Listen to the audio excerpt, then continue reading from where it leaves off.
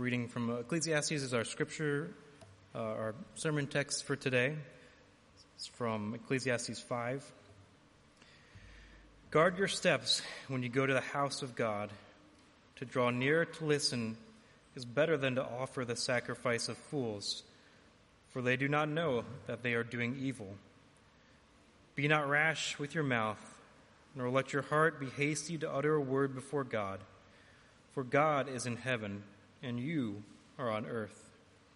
Therefore let your words be few, for a dream comes with much business, and a fool's voice with many words.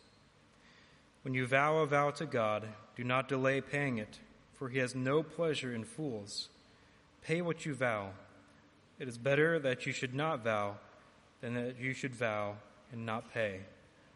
Let not your mouth lead you into sin, and do not say before the messenger that it was a mistake.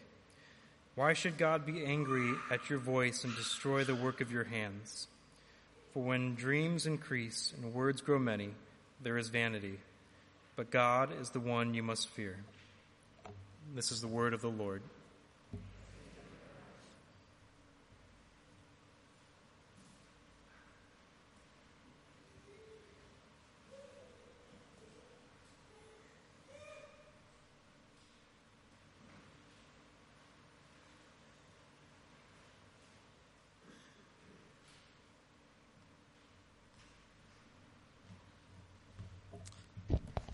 Hi again. We're going to be looking at Ecclesiastes chapter 5, verses 1 through 7. If you want to turn there, it's on page 659 in your pew Bibles. Don't you just love how during the summer we have these nice, light and fruity sermon series on, basically just like a beach read, really straightforward and easy to understand books like this, right? Yeah, me too. I'm happy to continue in that, happy, bubbly spirit today. So like I said, we're going to be looking at Ecclesiastes 5. So Ecclesiastes, it's a very interesting book because it's a wisdom book. But if you read other wisdom books like Proverbs, and then you go to Ecclesiastes, you're going to get some whiplash going on. Because Proverbs, and other, wisdom books like Proverbs, is really telling you, if you do X and things are working how they should, then you'll get Y. If society's functioning how it should, live wisely, and generally it's going to work out for you. Ecclesiastes is kind of the flip side of that. What happens when the fallenness of the world rears its ugly head and things aren't working like they should? Society's just not working. It's unjust. It's kind of like, I don't know if you've watched Stranger Things, but in Stranger Things there's this other realm called the Upside Down. And the Upside Down is basically just everything in the normal world, but it's worse. It's crooked. It's kind of almost demonic, right? We're looking at the same things as Proverbs does, but on the flip side. What if it doesn't work? Proverbs says, what the wicked dreads will come upon him, but the desire of the righteous will be granted. The preacher in Ecclesiastes says, yeah, well, I've seen the wicked prosper. Seen that a lot. I've seen the righteous fail. And even when the righteous do win, what's the point? They're both going to die. They're both going to die in the same way, and they'll get buried right next to each other. Proverbs says, the soul of the sluggard craves and gets nothing, while the soul of the diligent is richly supplied. The preacher says, yeah, well, not always. And even if it does work out like that, who cares? Work is painful. And then you just give your stuff to somebody else, and who knows what they're going to do with it. Right? It's what we've heard about the past couple weeks. It's vanity. Vanity of vanities, says the preacher. The preacher gives little kind of incremental answers to the vanity, right? And that's what Mike and Dave have talked about over the last 2 weeks. But overall, the preacher's going through the crookedness and the vanity of everything under the sun. Work, relationships, pleasure, riches, wisdom, right? The justice system, power, it's all crooked. It's all vanity. And then we come to chapter 5, and maybe your eyes glance over this, and maybe an Old Testament Jewish person's eyes would be glancing over this, and you see the words, house of God. The house of God, right? And maybe you think, especially if you're like a, more positive person generally, maybe you think, oh, well, he's just spent all this time talking about all of the crookedness out there, all the fallenness out there, all the vanity, it's all out there. And once we step into the church, that's where things kind of work out how they should. That's where we can get a break from all that and kind of kick our shoes off and experience what life is really supposed to be like, right?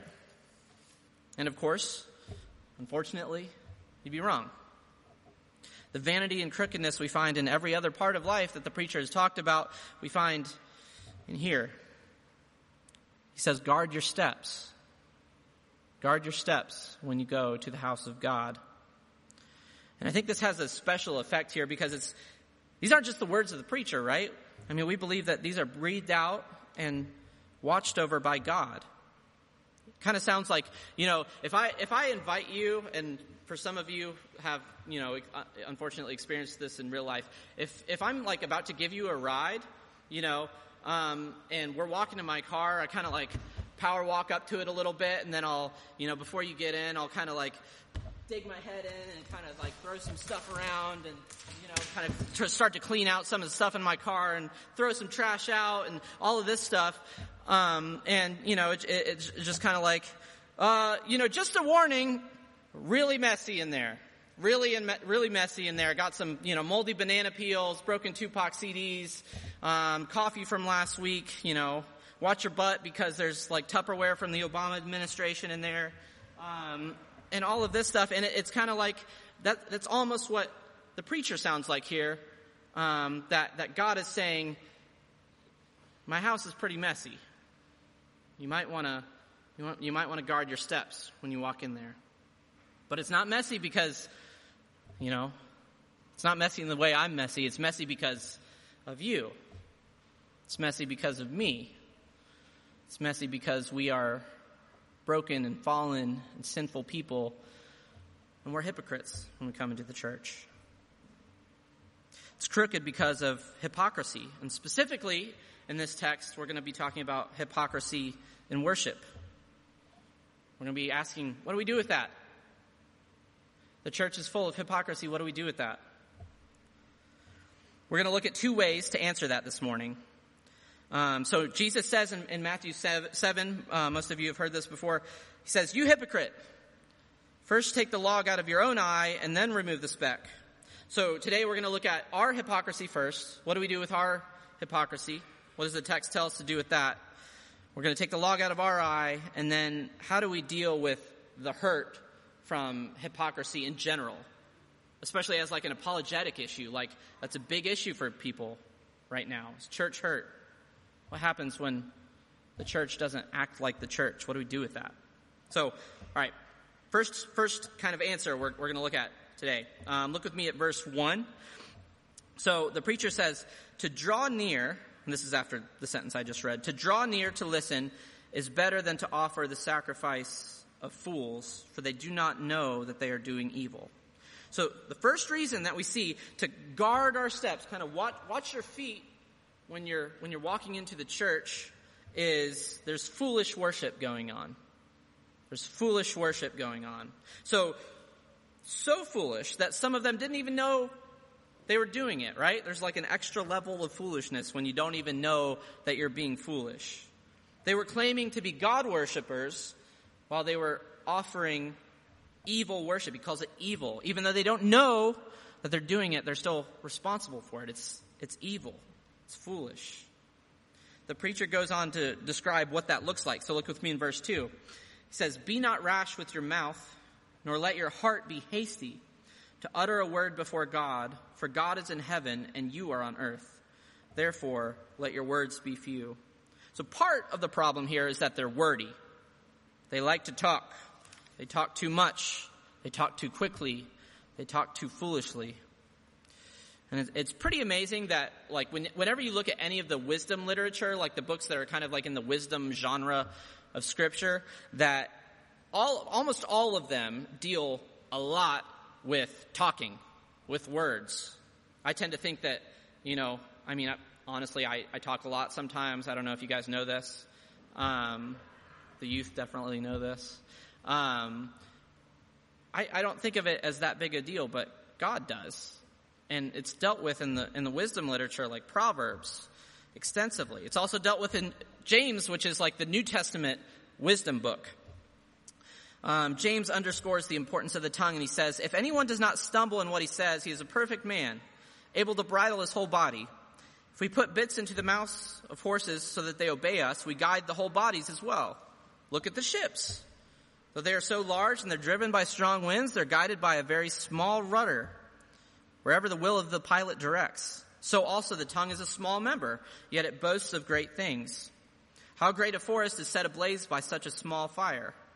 And the tongue is a fire, a world of unrighteousness. The tongue is set among our members, staining the whole body, setting on fire the entire course of life, and set on fire by hell. With it we bless the Lord and Father, and with it we curse the people who are made in the likeness of God. Some hypocrisy he's talking about there. From the same mouth come blessing and cursing. An untamed tongue leads to hypocritical living, we see in James. So the preacher here paints this picture of a supposed worshiper who's stepping into God's house. In this case, his direct application here is the temple. That's what he's talking about here, the temple. And he's got a lot of, this foolish worshiper, he's got a lot of ideas, right? He's walking in with a lot of ideas, a lot going on in there, and he's going to tell them to God in the assembly. He's come to let God know what's on his mind. Doesn't want to listen. It's not what he's there for. Or she. The preacher draws an interesting contrast between offering the sacrifice of fools and drawing near to listen. To come to God with many words, recklessly, carelessly, thoughtlessly, is kind of a way of keeping God at arm's length, right? If you don't have to listen, if you just can talk the whole time, you don't have to surrender. You don't have to deal with what God has for you. T.S. Eliot, the famous poet and author, he was born just a couple miles that way, I think, puts it like this in one of his poetry collections. Endless invention, endless experiment, brings knowledge of motion, but not of stillness, knowledge of speech, but not of silence, knowledge of words, and ignorance of the word. If you're using a lot of words, if you have all of this motion of words going on, then you're going to be ignorant of the word because you're not listening. They're moving so fast that they're unable to listen. They're ignorant of God's word. You don't have to surrender. You don't have to lay yourself down for anything if you're always acting, moving, talking. It's a hypocritical way of looking like you're worshiping while actually carrying on a project of self-worship. Really, anything can become that for us, right? When we come in here and we can just go through the motions, we can just talk, we can just sing, and then we can go home. You pick up some lunch on the way, right? It's dangerous. Watch your step. Jesus addressed this in the Sermon on the Mount. He said, "And when you pray, you must not be like the hypocrites, for they love to stand and pray in the synagogues and at the street corners, that they may be seen by others. Truly, I say to you, they have received their reward. And when you do pray, do not heap up empty phrases like the Gentiles do, for they think that they will be heard for their many words. Don't be like them, for your Father knows what you need before you ask him." But the preacher here doesn't just address the tongue. He says it's a hasty heart that speaks hasty words. It's a heart that doesn't acknowledge God as God. So in other parts of the Old Testament, it says that God is both in heaven and on earth. It's more about, so this is more about who he is. He is creator. We are creation. He is God, and we are super very much not God, right? But when we step into the house of God and we do the speaking, we do all the acting, we do all the talking, we're keeping God at arm's length. That's exactly what we're saying. When we make the worship all about us, that's exactly what we're saying. When we make the worship just going through the motions, that's exactly what we're saying. This is my house. I'll do what I want here. So how do we fight the hypocrisy within ourselves here? I think the answer, that the preacher points to here in saying that it's a result of a rash, a hasty heart, is that we kill it at that root, our hearts. In a passage where he's railing against the hypocritical religious men of the day, Jesus says, out of the abundance of the heart, the mouth speaks. If the heart's full of hurried, anxious, prideful, unthoughtful haste, that's going to spill out into the words in the church. The early church father and theologian who had a lot of words, named Augustine, in the 3rd century. He was an African church father. And he wrote a whole huge, dense book on the Trinity called On the Trinity. They didn't get cute with titles back then. It reads nothing like his personal confessions, if you've ever heard from that, where it's just like basically a prayer. Like, it's super dense, super theological. But at the end of it, he gives a little insight into his own heart struggle with his many words and with his never-ending thoughts that are running through his head. And I think he would say, therefore, his heart as well. Listen to this. I think it's a cool prayer. He says, "Deliver me, my God, from much speaking which I suffer inwardly in my soul. From much speaking which I suffer inwardly in my soul, which is so wretched in your sight and flies to your mercy for refuge. My thoughts aren't silent even when my voice is. And of course, even if I thought nothing but what is pleasing to you, I would not ask you to deliver me from this much speaking. But many of my thoughts are the kind which you know are the thoughts of men and are vain. Grant me not to consent to them. Even if they delight me, grant that I might reject them and not linger over them in a kind of daze. Let them not so prevail over me that any action of mine proceeds from them, so that he doesn't actually speak them. But let my judgment at least be preserved from them, and my conscience with you to preserve me." With Augustine, we take our wordy, restless, vain thoughts in our heart to God. We surrender those to him in an act of truly worshipful service. I don't know if you struggle with that, if just like not being able to turn off your brain, but turn off all of the thoughts that are just roaming around in there. But that's the root of what we're talking about here, of the wordy kind of foolish worship. I think we need more practice of this, of surrendering that to the Lord, like Augustine models for us there. So the preacher moves on in verse 4 to a specific example of what hypocritical talk is, making vows. So if you want to read with me in verse 4. "When you vow a vow to God, do not delay in paying it, for he has no pleasure in fools. Pay what you vow. It is better that you should not vow than that you should vow and not pay. Let not your mouth lead you to sin. Do not say before the messenger that it was a mistake." So in the Old Testament, vows were kind of done either as a part of the corporate worship service in God's house, or to get some kind of blessing as a result of the vow from God, or as a kind of deal in certain tough situations, right? Like when Hannah in the Old Testament was childless, she was trying to get pregnant, she just couldn't. She made a vow to God, right? That God, if you bless me with a child, then I will dedicate that child to you in the house of God, in the temple. And that's what she did with Samuel. She dedicated Samuel when the Lord blessed him to her. She dedicated him to the temple. And today, we don't think in terms of vows a lot, but it's still very similar, right? We have wedding vows before God. Parents up here, right over there, take vows at baptism. And as, the youth and kids director, I'm also going to just toss it out there that we make vows as a church to help them, in assisting their kids in discipleship. Just a plug that we're getting children's ministry going again, so we need people to, step up on that. Just saying. We make vows at church membership. We make vows at church offices. That's something we're doing right now as well, in that process. And even though we may not place as big of an emphasis on private vows made in the corporate worship of the church, I know I've made little, probably silly, probably foolish, trying to bargain with God sometimes, promises or deals or oaths or vows to God. And the preacher says, God takes words very, very seriously, and so should you. Do what you say you will. Be a man or be a woman of your word. Again, Jesus meets the preacher here in the Sermon on the Mount, and Jesus says, "Again, you have heard that it was said to the people long ago, 'Do not break your oath, but fulfill to the Lord the vows you've made.' But I tell you, do not swear an oath at all, either by heaven, for it is God's throne, or by the earth, for it is his footstool, or by Jerusalem, for it is the city of the great king. And do not swear by your head, for you can't even make one hair white or black. All you need is to simply say yes or no. Anything beyond this comes from the evil one." He's saying, don't multiply words. Don't try to tie your promise to anything else, right?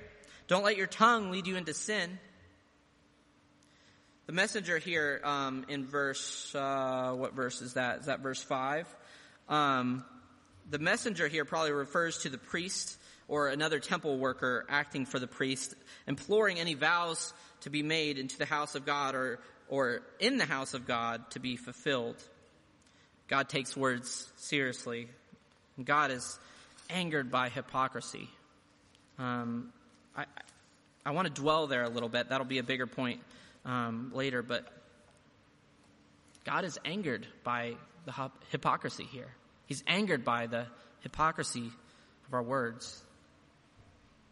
If you look at verse 7, he says, "For when dreams increase and words grow many, there's vanity." There's vanity in the church. He's saying there's vanity here. But God is the one you must fear. So even though there's kind of a little threat before this, right, that God would, in verse 6, he says he would, destroy the work of their hands in judgment.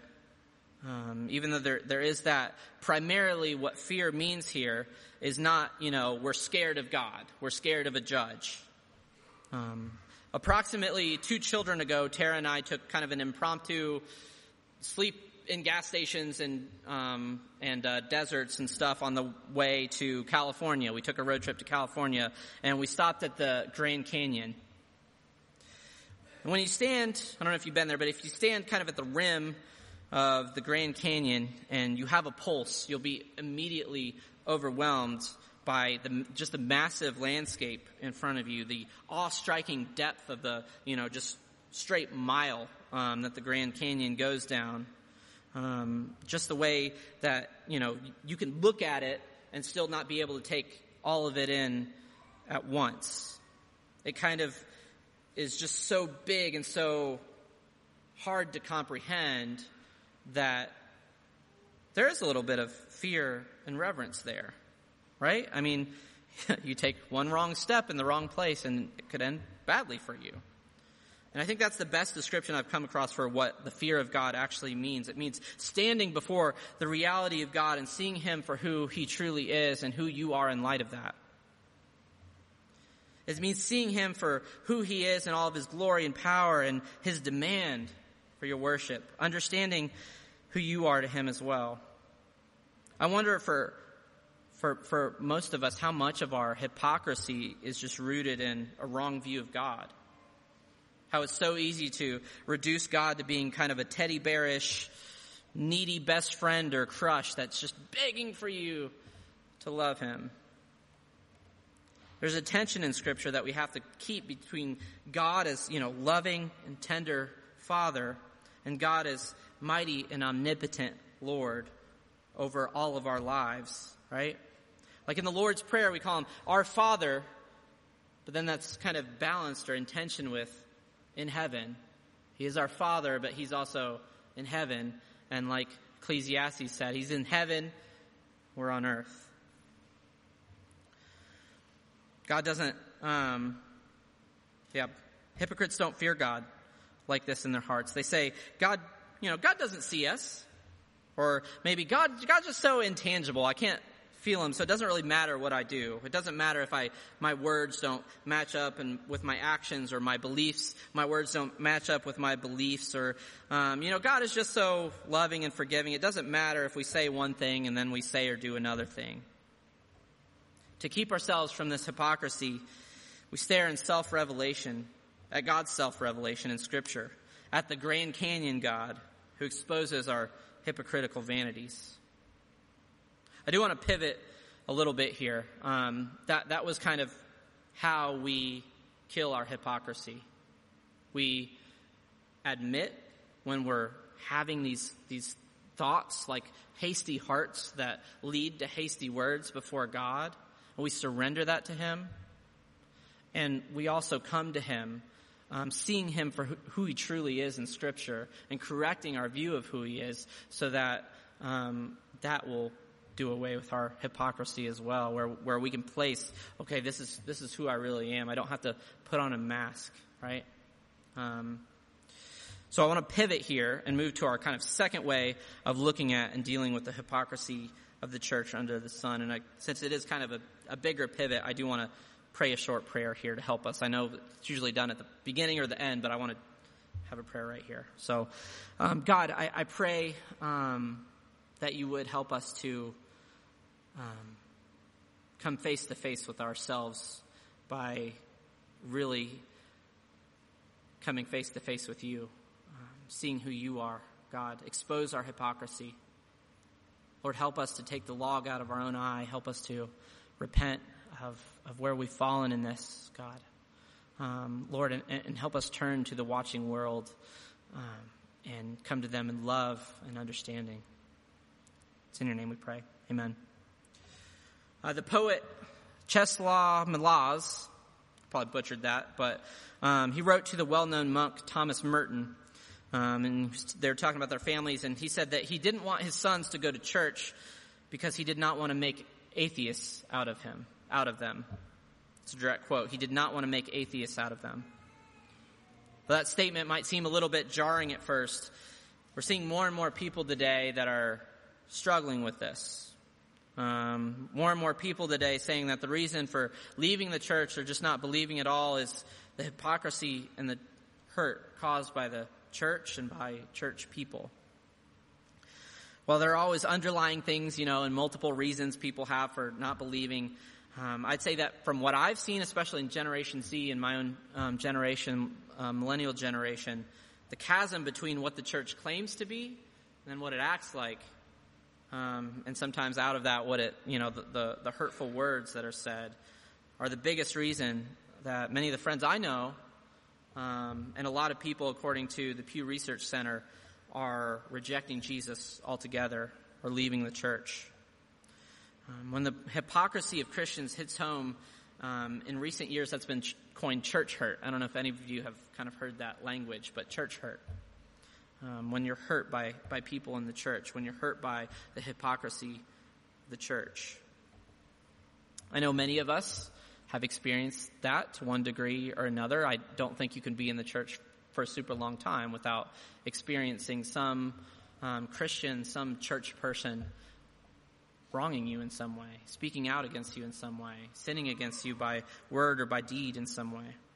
One of my earliest memories of church involves the pastor of the church that I grew up in committing adultery, and the church angrily split over how do we handle this? How do we process this?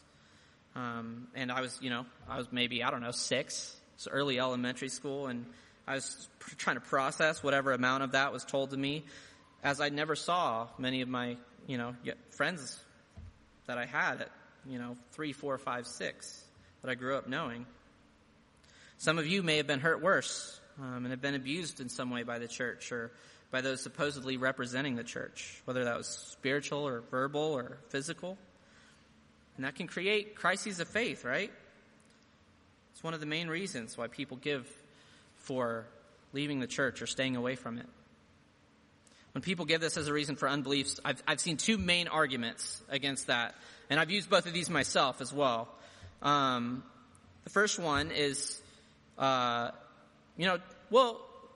to find someone without immorality and harmful speech and hypocrisy. If you're saying, the church is full of hypocrites and so I don't want to have anything to do with Jesus, community is a human need, right? So if you go to any other community, you're going to find brokenness there as well, right? People are going to make mistakes. People are going to do immoral, bad things against you. They're going to say bad things about you, no matter where you go, right? Whether that's social clubs or workout programs or mom groups or message boards or Instagram, You won't get away from the crookedness of life under the sun. Herman Melville said in one of his poems, "Heaven have mercy on us all, Presbyterians and pagans alike, for we are all somehow dreadfully cracked about the head and sadly in need of mending." Everybody, Presbyterians and pagans alike. Second kind of argument against, the church is full of hypocrites, I don't want to have anything to do with Jesus, is, but it's about Jesus, right? It's about Jesus. Jesus isn't the church. Look to Jesus. Even if his followers do X, Y, and Z, even if everyone is sinning against you, it's not about them. It's about Jesus. It's about God. Right? And those are true. Those are good arguments. Those are true arguments. I've used those. I think we should say them. I think we should hammer them home. But those are kind of my knee-jerk reactions, right? Those are my, if somebody says, I've seen you Christians, I don't want to have anything to do with Jesus. Those are my, go-to, right? But I think that can skip over the pain that people sometimes feel from the church. There's a particular pain from church hypocrisy because of how the church is supposed to function. If Scripture calls us the body of Christ, that we are, the actual body of Christ here on earth, if we are the vehicle that God is using to help redeem the world and build the kingdom, it's tough. It's tough when what that's supposed to be is now hurting people, sinning against people, acting hypocritically. Dietrich Bonhoeffer, in his book Life Together, actually makes the case in several points that to do something in worship, to do something worshipful like confession to one another, he says when you confess something to another brother or sister in the faith, that's like you're actually confessing it to God. That those people are actually standing, your community is the physical manifestation. It's the way that God actually reaches you and sanctifies you and moves you and grows you. So when that community is harmful, when that community is hypocritical, it hurts all the more. And it leads people to think, well, what does God look like if they look like this? I'm thinking that, if we just knee-jerk past the hurt here, we miss an even more basic point. God identifies and he cares and he's angry about hypocrisy. He's angry when the church sins. The preacher isn't naive here, right? Look back at verse 1. Guard your steps when you walk into the household of God. Preacher's not being naive about church. He's not being happy-go-lucky here. He's seeing all the hurt. He's sitting in it. These are the words of God, right? Pastor and Professor Zach Eswine makes this point really well in his book, Recovering Eden, about this book of Ecclesiastes. He says, consequently, instead of haranguing neighbors to get to church or belittling their pain and whitewashing bad church experiences, wisdom beckons us to honesty, to empathy, to human truth-telling. Yes, we can say with a sigh, the church can wound. We can go further and admit sometimes the grandest fools and those wearing Sunday clothes and carrying Bibles are the grandest fools. Sometimes I've been one. We confess and we repent to them. Then with an honest human empathy, we affirm, it makes sense. It makes sense that you would feel a little bit skittish about church, the thought of church. And then we gently testify to the grace we ourselves have needed as it relates to the church. We say, I've appreciated a wise man in Scripture who cautioned us to watch our steps when we go to church.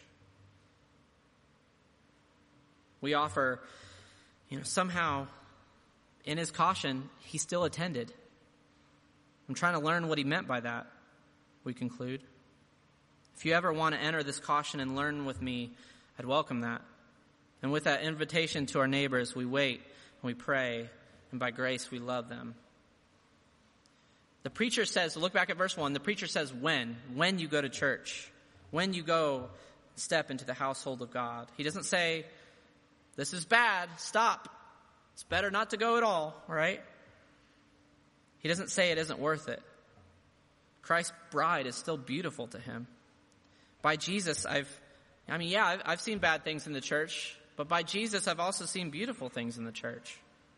I've seen the forgotten loved. I've seen the chains of addiction fall flat on the floor. I've seen those without blood family given spiritual family. I've seen tears shed in prayer over the hurting. I've seen the light in a person's eyes when the gospel just shines into the darkest of hearts, when they first get it. He says when you go to worship, do it carefully because there are hypocrites here, right? Do it wisely because you have the seeds of that hypocrisy in your own heart. But go to the house of God. In Matthew 23, Jesus says, "Woe to you, scribes and Pharisees, you hypocrites! How will you escape being sentenced to hell?" And that was a really sharp question, but it was also a rhetorical question he gave there. But he still chose to answer it anyway. In the biggest instance of church hurt and house of God hypocrisy there will ever be in human history, those people who called themselves worshipers of God nailed the Son of God to a cross. If you're struggling with holding on to faith in the midst of hypocrisy, in the midst of church hurt, run to the cross where you can find a God angered enough to crush his only Son for it so that he can be with you, and where you can find the final eternal justice and peace of a hurting world, of a hurtless world, the cross and the empty tomb promise us. They promise us a future with no more hypocrisy from us or from others. If you're struggling with your own hypocrisy, your own rash heart and tongue, run to the cross where Jesus truly paid it all and offers you freedom from your false self through the fear of God, seeing who God really is and who you really are in him. Let me pray. God, we are, almost all of us, hurters and hurt. We are hypocrites and we are harmed by hypocrisy in the church. Would you help us to be real with you?